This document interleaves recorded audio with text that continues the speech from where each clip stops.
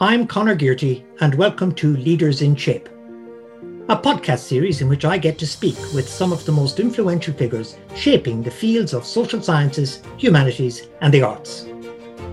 This time I spoke to award-winning author, academic and barrister Philippe Sands. We discussed his writing process, the pressures of balancing storytelling and analysis, as well as some of the big issues explored in his latest book, The Rat Line: Love, Lies and Justice on the Trail of a Nazi Fugitive. But to begin our conversation, I asked Philippe about which of his many professional activities he most identifies with.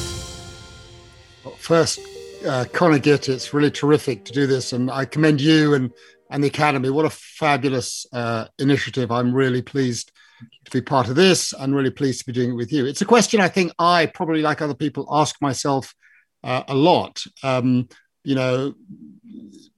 Involved in various activities, but perhaps master of none. They all interact, I think. I started off life as an academic without ever intending to be an academic in my mid-20s when I was mentored by one of my teachers at university, Elie Lauterpacht, and he invited me to work with him as a research fellow. And so I opened that door first. And I think because that door was the first to be opened, it's the one that is so central.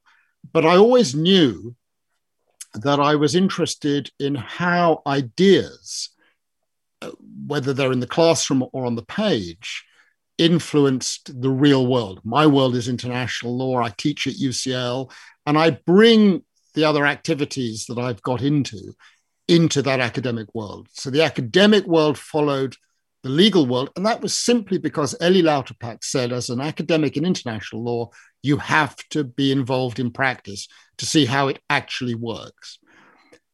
And then I came to realize that actually later on, the real influences were not in the courtroom. It was actually the power of words and ideas. And I went back to writing, but I wanted to reach a bigger audience. And so the three lives, academic, lawyer, writer, are I think, very closely interconnected. I think that's absolutely right, Philippe. I see, however, a very strong dimension of the lawyer in your work. There was a little point in the latest book, The Rat Line, where you said something like, I got all the chronology, I'm going to do this like a lawyer. And I had a vision there of you with, as it were, those, not metaphorical in law, lever arch files. And this intimidating, if I might say, array of material. And you've got the team, undoubtedly, but you're sorting it all out as though you were putting a case to a court. Do you think the lawyer's skills of organization, respect for data, have been kind of your calling card as a writer of, broadly speaking, non-legal stuff? In a sense, yes, but I take it one step further. Because what I came to understand very early on was that there was a disconnect between the world of international law that was recounted in the fabulous treatises that I used, the books by Bowett and Brownlee, the people we knew and admired and still do admire so much, and what happened as I got into the courtroom. And what I came to understand was that what the treatises did not fully accommodate was the intervention of the individual human being, the judge, the counsel, the witness, the court usher, whoever it may be. And so I would say it's not so much the organizational skills of being the lawyer, the ability to digest vast amounts of material, working with wonderful teams of younger lawyers often, and academics, actually. Most of my research assistants are from UCL, and they're extraordinary PhD students, LLM students. But it's being in the courtroom and seeing the reality of how the law functions in practice. And that's what I've taken up in the writing of the book. It's the attention to minute detail, which I've come to understand allows us to understand a greater truth. You're in court, you're arguing some arcane point of international law, and the judge who you have identified as the most important of the 15 judges raises an eyebrow at a particular moment, and you notice it. and it causes you to take a different direction. That's what I'm fascinated by. There's a really interesting tension in law, and you've alluded to it, between the power of the personal narrative and the underlying legal principles. And when, as an advocate, you try and win a case, you try and locate the personal in the minds of the judges and guide them to the principle. I agree. In your books, most recently, I think The Rattler, but also East West Street, is there a kind of bargain going on here, which you might call almost a Faustian bargain, between telling a gripping story and losing some of the analysis? Because the stories are so good, you think, crikey, this is John le Carre, which happens to be true, rather than what are the more general points he's making? Are you conscious of a kind of deal you're making with yourself where you're trying to keep principles and analysis, but you're aware the personal is so good, you might allow it occasionally to swallow the principle? You're very astute, Connor. I mean, I'm juggling different audiences. So when I started with East West Street, my wonderful then dean at UCL, Hazel Genn, who you'll know so well, said, Philippe, make sure there are plenty of footnotes because we want to be able to put it in for the REF. And I said, don't worry, Hazel, the legal scholarly audience is very important for me. I want my peers to treat this with respect. But of course, the publisher says, oh, no, you can't have any footnotes because there's empirical evidence which shows that footnotes reduce book sales by about 50% or more. So we settled in the end on endnotes, but there are hundreds, if not thousands of endnotes in both East West Street and Ratline. And that is a reflection not only of being under the cosh of my dean, and the support of UCL for this kind of writing has been absolutely wonderful. And I want to record that. I'm deeply grateful to my colleagues for letting me off the leash slightly. But it's also incredibly important for me that the international law community that I care about around the world will treat this as they may disagree with aspects of it. So I'm writing for a double audience. I'm writing for my legal academic peers and other academic peers, but I'm also part of a project which is to reach a broader audience because legal academics, frankly, live in a ghetto. International law academics, let me be narrow about it. We speak to each other and we don't communicate very well with people in other departments. I've noticed that at SOAS and at UCL. And we're even worse at communicating with the public. And one of the things that I noticed, it was actually on the march against the Iraq War back in 2003, thousands, hundreds of thousands of people walking with banners carrying the words of the United Nations Charter. And one of our young children said, what does that mean? What do those words mean? And it was fascinating to me to see the way in which international law had jumped into public discourse. And I wanted to connect to that bigger audience. You're not quite not admitting that sometimes it comes at a price. This is not to put you on the line. Yeah. But at the end you say, oh, I'm not so sure about this genocide thing. I'm not so sure about it. Maybe it's going too far. And then the reader thinks, crikey, I didn't expect that. It's as though there's a sort of scholar intellectual breaking through with a kind of sociological distance at the end of a story which has a kind of Hollywood grip to it, you know? Do you feel that as well? I mean, absolutely. And what I've come to understand is that sometimes in the writing about ideas, less is more, and you don't need to get off the fence. So you've absolutely picked up that East West Street is also a reflection of an internal struggle. Here are two ideas.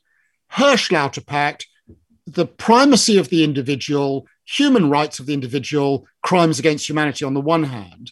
On the other hand, Raphael Lemkin, no, people get killed because not of what they've done, because of who they happen to be. So we must protect the group. And there is this struggle. And frankly, throughout East West Street, I am with Lauterpacht intellectually. And that becomes very clear to the reader, except right at the end of the book. I find myself in a place, a mass grave, at which there are Lauterpacht's family still today and my grandfather's family. And I'm suddenly overwhelmed, not in an intellectual way, but in an instinctual way, by the power of Lemkin's idea. There's a sort of epiphany, yeah, of course, Lemkin was onto something. But the tension between the two men, between the two ideas, and the inner tension that I have is not one that I have to resolve and not one I have to turn into a thesis. It's for others, I think, to run with it. My job is to identify how the law becomes an instrument for articulating points of tension between two extraordinary ideas. And on the situation of people, again, we have a question from Keith Mayer. I'm hoping to bring these questions in, folks, as and when we go through it. Very interesting one. He found chilling is the word that Keith uses about Frank and Wachter, if I'm pronouncing it correctly, in your book, that they were so intelligent and cultured men. And it certainly comes through extraordinarily in the books. But what I'm asking is something different. Is it just the accident of birth, upbringing, family background, political affiliation that distinguishes a Lauterpacht from a Frank? Or are there inner cores in people that can turn you in one direction and never in another? How long have you got, Connor? I mean, it's the big question. Warum? Why? What happens? What causes two extraordinarily intelligent individuals, highly cultured, highly educated? In the case of Otto Wächter, who enters the University of Vienna Law School on the same day as Herr Lauterpacht in 1919, and 25 years later will exterminate his classmates' entire family, and in the course of doing that, will turn on his own teachers and remove them from their positions as professors at the University of Vienna, fire them, remove their pension rights, and consign them to Buchenwald and Theresienstadt. How does that happen? Now, that is a question that a lawyer cannot answer. A lawyer can lay out the kinds of factors that come into play, but I'm not a psychologist. I'm not a psychoanalyst. I'm not a sociologist. I'm not an anthropologist. My job is to lay out, coming back to an earlier question, the evidentiary basis. We're not perhaps good for so much as lawyers, but we're good at digesting the material and identifying the factors that could have come into play that would have caused Otto Wächter to cross lines at a particular moment. But the style of the writing is, I'm very inspired by a great Austrian writer called Stefan Zweig. If there is one book to read right now for our times, it's his memoir, published posthumously, The World of Yesterday, in English, which was published after his suicide, and which deals with what happened in Europe in the 1930s. And the style of Zweig, who was also an extraordinary historian, is not to impose his conclusions on the reader. And there is a tension between Philippe the academic, Philippe the lawyer, Philippe the writer. And I hold back. I've got my views, I've got my ideas, but I want to leave it to the reader to form their own view. You do, however, Philippe, picking up a term that you've just used, you do impose this story on a living family. So it's not a novel. It's a Nazi love story, as you call it, a sort of Nazi love story. But there are people out there. And there is obviously this person with whom you've worked, as people will see in the book, Horst. But there's a lot of other people there. What I thought poignant was where one of them asks you, could you not publish this in Austria? I don't want my family to know. Now, what I'm interested in is firstly whether there was a lot of pressure under the surface from members of the family, whether threatening legal action or not, I don't need to know, concerned to stop it. Because one of the themes of the book is the divisions within the family. Divisions is too strong. Has differing point of view about the book. And secondly, relatedly, do we all as children have obligations to know about the conduct of our parents? Or is this a unique situation, the Holocaust? So a lot of private interaction with family members, which is obviously not set out in the book. I did just write a piece on the online version of the New Yorker magazine, which tells a particular story, which is very poignant. We don't need to get into it now. I mean, coming back, I'm really enjoying your questions because they're causing me to dig deep in thinking. But the primary relationship was with this man, Horst Wächter, born in 1939. who is not responsible for his father's actions or his mother's actions, and yet is in a state of denial about them. What is my function as an interlocutor? And in this, I think my academic training becomes very important. I feel I have a responsibility to treat him fairly. I promise him and I undertake to ensure that his ideas are reflected in the text. And I think rightly, a couple of people have criticized the Rat Line as being a tad too repetitive, but that's because when you're in touch with someone for 10 years and the same themes keep emerging, I owe it to him. So to come to your central question, I have tried to treat fairly those with whom I disagree and respectfully. Some people, for example, are hinted at but not named because it's plain they would not wish their names to be in the book, and to put their names in the book would have consequences for them. The central thrust, to coming to your second question in relation to this, is that Horst will say, my duty as a father, my duty as a son is to honor my father. And that, of course, is a wholly respectable position. If Horst were a Nazi or an anti-Semite or a Holocaust denier, I wouldn't engage with him, but he's none of those things. He is a man who has been damaged in another way by the events of 33 to 45. And he's different from the man who introduced me to him. He's different from Nicholas Frank. The first time I meet Nicholas Frank, the son of Hans Frank, who'd been Adolf Hitler's personal lawyer from 28 to 33, Nicholas says to me, you know what, Philippe, I'm against the death penalty in all cases, except in the case of my father. I hate my father. And Horst doesn't like that. And so there is a tension. And perhaps, as I'm speaking with you, what's emerging is that what I'm attracted to is tensions of an intellectual kind between ideas, tensions of an emotional kind, tensions of an instinctual kind. And that is something that comes from the classroom, where we often like to have people posit different views and then arbitrate between them, or in the courtroom. And maybe a common theme between the three parts of my being is the juxtaposition of instincts and ideas that pull in opposite directions. I'm from a culture which has, I'm following this up and I'm tying it down a little bit, a shocking 20th century record of brutality toward lost children, literally dying, dumped in homes. Have I an obligation, if I form a view about an aunt or a grandfather or a father or a priest whom I knew very well, that they were complicit in it? Have I an obligation to know that? How far does this go, this obligation to educate oneself? Or does one draw the line and say, what's over is over? Let me take that in a different direction, but relatedly. I have only realized in the last 15 or 20 years the extent of my own country's complicity with horrors of the past. I frankly had never thought about colonialism and racism with the degree of depth that I think it justified. And what the conversations with Nicholas and Horst have thrown up for me is the way in which individuals and families and towns and entire countries deal with their past. There's no cookie cutter, one size fits all. What's very striking for me is the way that how Germany and Austria and how German and Austrian families have dealt differently with these pasts. And neither is more right than the other. But the failure to engage with that past, I think it's one of the themes that emerges from both books, has consequences. In other words, pushing these matters under the carpet doesn't make them go away.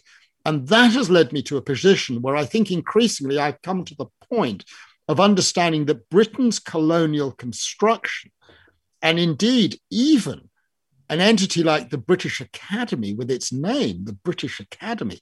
You remember when I was on the commission on a British Bill of Rights created by the 2010-2015 government, I'd arrive in Belfast and in Edinburgh, and they'd say, no, we won't have British in the name. That is a reflection of a colonial construct.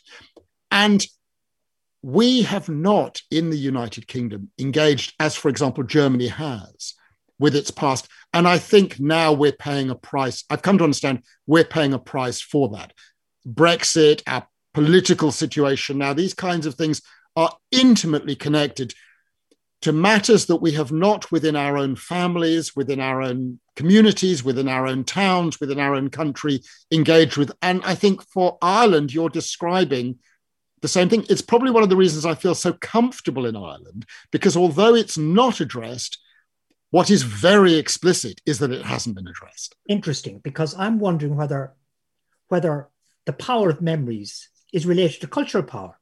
So we've been able in Great Britain to control our unpleasant memories of the past by really concentrating on bits we think are great, the Second World War and so on and so forth.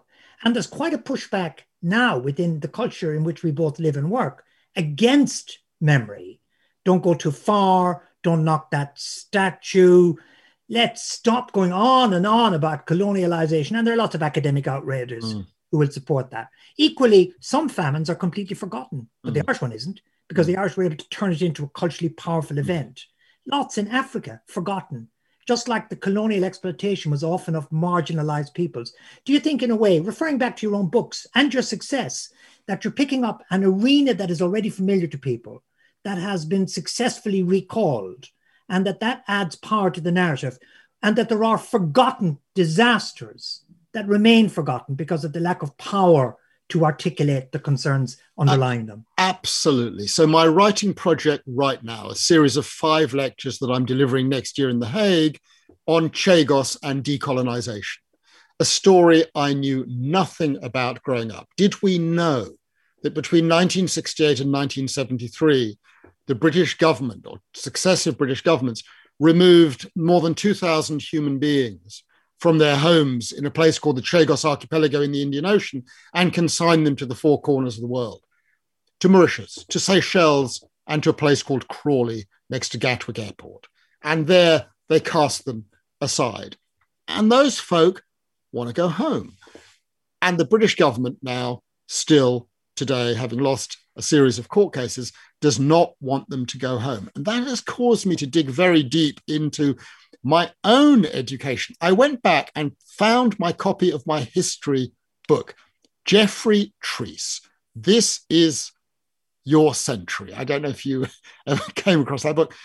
It is staggering to read it. You know, I'm 12 years old reading this in 1972, and it's all about the glories of empire. And there are the little vignettes of this troublesome little man, Mahatma Gandhi, causing difficulties in India, looked a bit like a monkey with glasses. That's in the book. I mean, it is astonishing. And I'm a reflection. And in a sense, it is the opening of these stories that have caused me to revisit my own assumption, my own prejudices, racial, colonial, and other. And I find that very exciting, actually. It's very interesting because we're back where we began, because it's been law that has driven the Chagos Islands center stage. Yes. You've been in the case. Yes. And there's been successions of cases. We don't need to say to people, defeat here, defeat there, defeat there. So sometimes even the process is successful. And a great one, which kicked off this whole thing, was Pinochet, which brought home to people the possibility of punishment. Now, there's a question here, which isn't just about the success of law. It's whether what's happened is that human rights has become all about punishment. I'm focusing on Pinochet. I'm focusing on the International Criminal Court.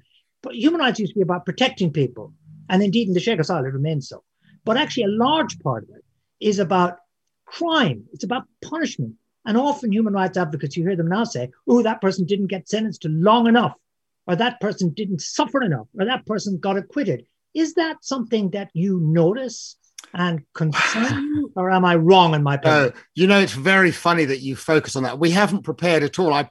For the audience, just to let you know, I said to Conor, I didn't want to know in advance what he was going to raise because it makes it much more authentic. It makes it much more real. So I've just had an exchange. So essentially, I'm into. I mean, there'll be a 3rd book in the East-West Street Ratline series, and it brings us more to recent times. It's the Pinochet case, because extraordinarily, just as East-West Street was on the origins of crimes against humanity and genocide, it is forgotten that Pinochet was indicted originally for crimes against humanity and genocide. It changed subsequently, but that was what it started with. So I begun the process of researching that. And one of the people that I wanted to talk to was a former Home Secretary who was in charge of matters at that particular moment in time. And I'm very delighted that we are now engaging in a conversation. And in that conversation, one of the things that I said that I think, in a sense, reassured the former Home Secretary was that actually, to my mind, the significance of that episode was that it lasted 2 years and it didn't matter too much that Pinochet, in the end, to my view, wasn't sent off to Spain, because what was catalyzed was a narrative, a form of storytelling through law in which facts emerged, entered public consciousness, and catalyzed consequences. And it was only when Pinochet returned on that very bogus, he was ill, he couldn't face trial, you couldn't possibly send him to Spain, he was too ill. It was a nonsense. It was a concoction. It's obviously a concoction. He arrives back in Chile, and the events in London and Madrid have catalyzed a reckoning. And then justice begins to work. So for me, the justice ideal is not about punishment. It is about telling stories. And coming back to what we've been discussing, I'm increasingly of the view that the formal mechanisms, courts, institutions, legislators, are not the end in themselves. They are a means to another end, and that ultimately we need to find ways in the law and in the social sciences to reach other places. And the central place is the family, which brings us back to the Wächters. If I'm going to keep away from them for a minute, if I may, because I was going to ask you something about whether or not, if you were the chief prosecutor at the ICC, an English person has been appointed, would you say, right, I'm going to make law a part of communication. I'm going to go after Bolsonaro. I'm going to go for ecocide. I know it won't work, but my goodness, it'll make waves. The Pinochet thing, in the end, he got back, but goodness, everything changed. I've been reading Philippe Sands. He says it's not the result that matters. It's the consciousness raising. How far should a lawyer push a system in pursuit of what the lawyer calls justice without the system breaking? Well, that's a very, very big question.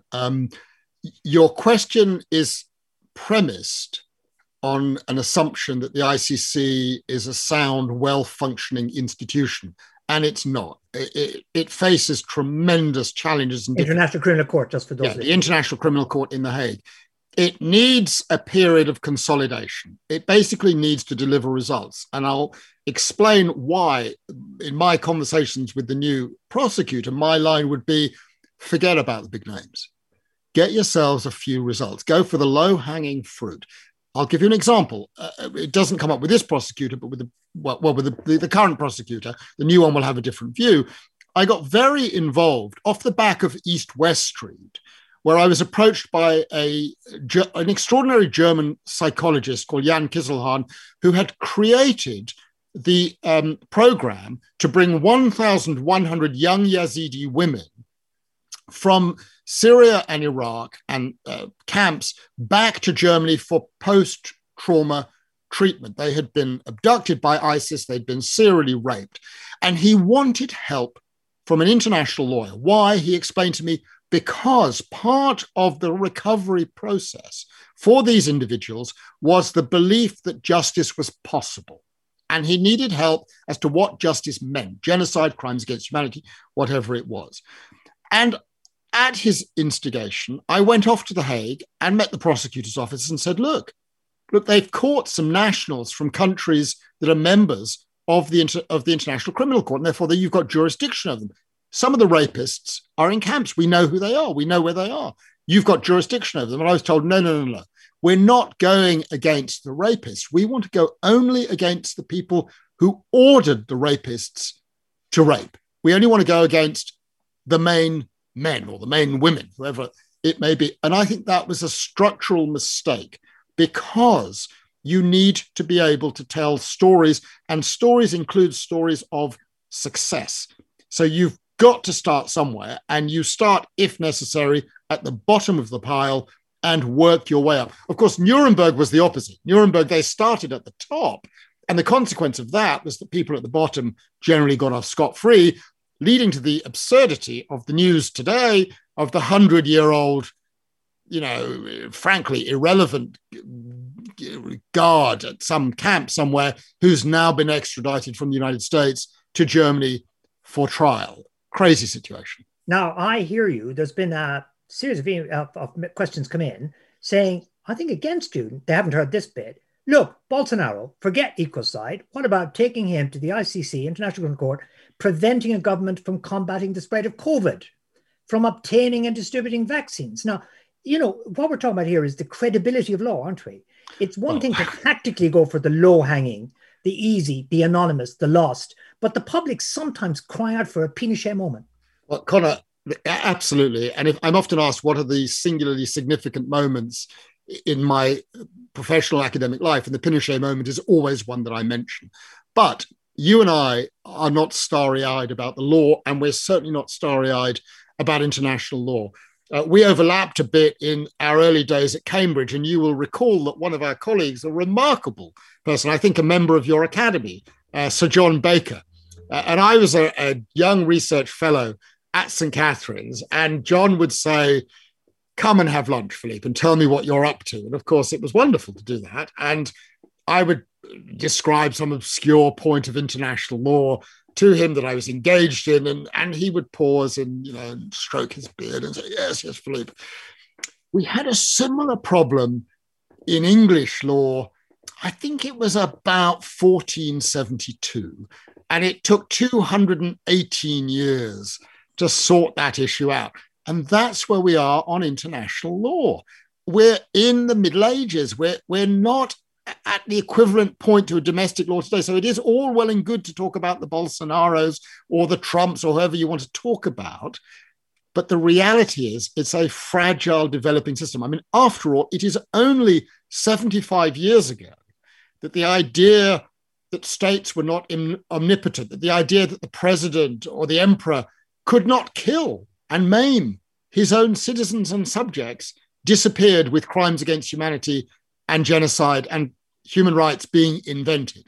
Yeah. Only 75 years ago. So fine, yes, let's dream about going for the top-notch characters. But the reality is it's a long game. And that is something also that the law books that I read and the classes that I took with my wonderful teachers back in the early 80s never really articulated to me. They never put the world of international law into that broader historical, sociological, anthropological, psychological, historical context. And I think it's that reaching out in a much more multidisciplinary way, in a sense that I'm struggling in my own way to do. Right. I'm going to fire at you some of the questions. There have been a few from the audience. They're pouring in. Here's one. It's somebody writing from Scotland. They prefer to remain anonymous. Very topical, I think. And also, you're still with PEN, aren't you? I am. I'm the president of English PEN, which I'm very proud of. There you are. What about this current trend? I don't doubt it, actually, in democracies to legislate so as to erode freedom of speech. There's a big story at the moment about Navalny being withdrawn as a sort of prisoner of conscience, not mentioned by the contributor on the basis of speech of which Amnesty disapproved. But the government in Scotland are on the point of passing a hates crime bill. This person says looks more like a thoughts crime bill. There's been a lot of controversy, not least at UCL, about the whole question of anti-Semitism and so on.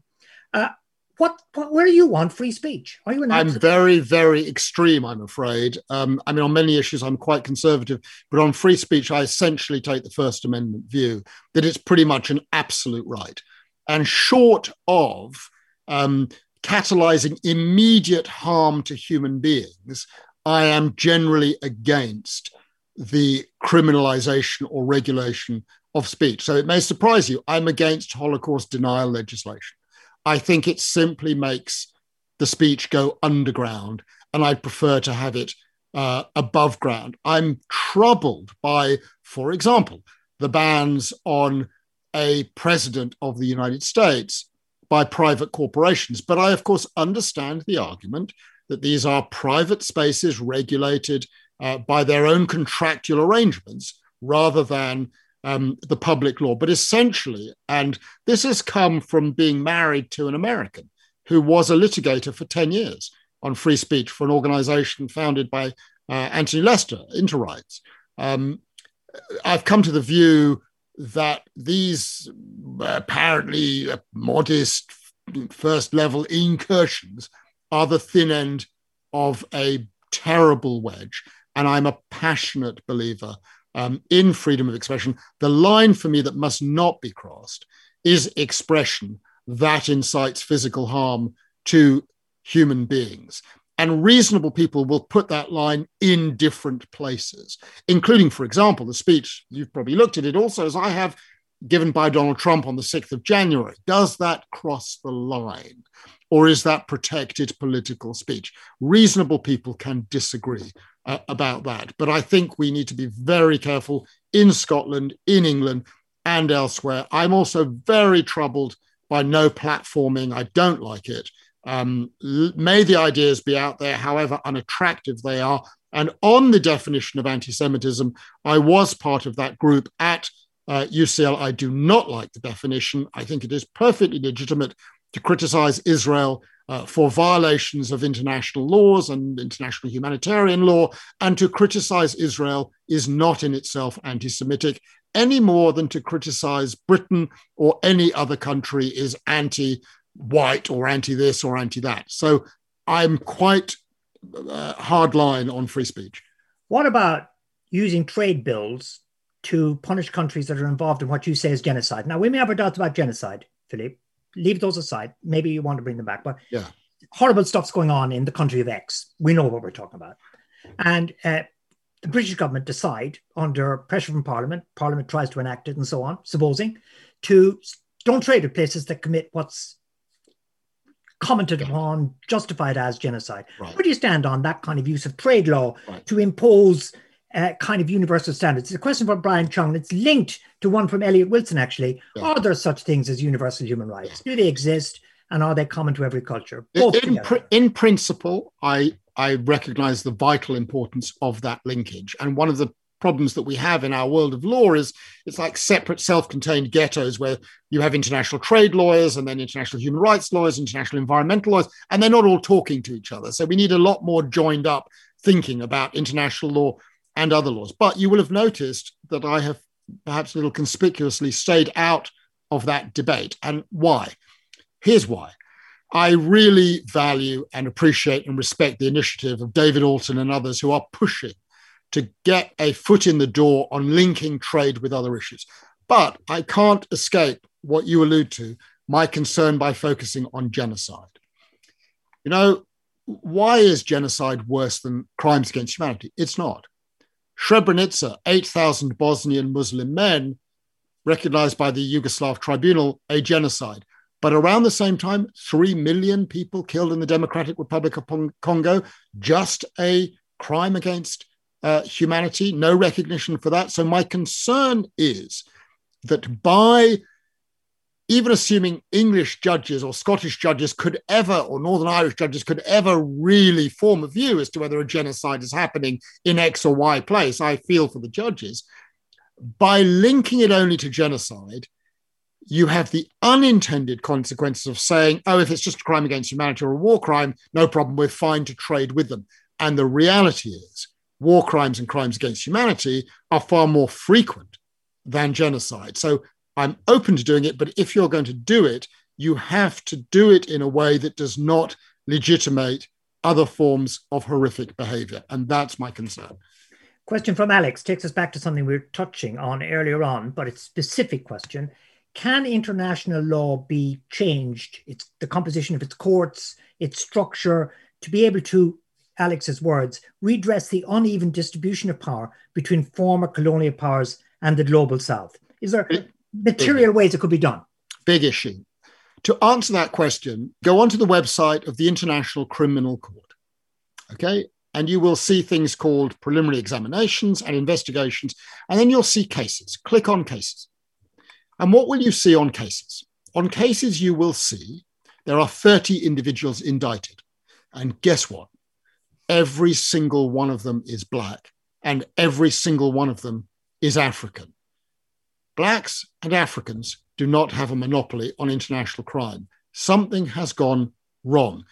the justice system is indeed lopsided. And it takes its cue, frankly, from the justice system that was created in that Nuremberg moment, when the decision was taken to prosecute, if you like, only on one side of the story.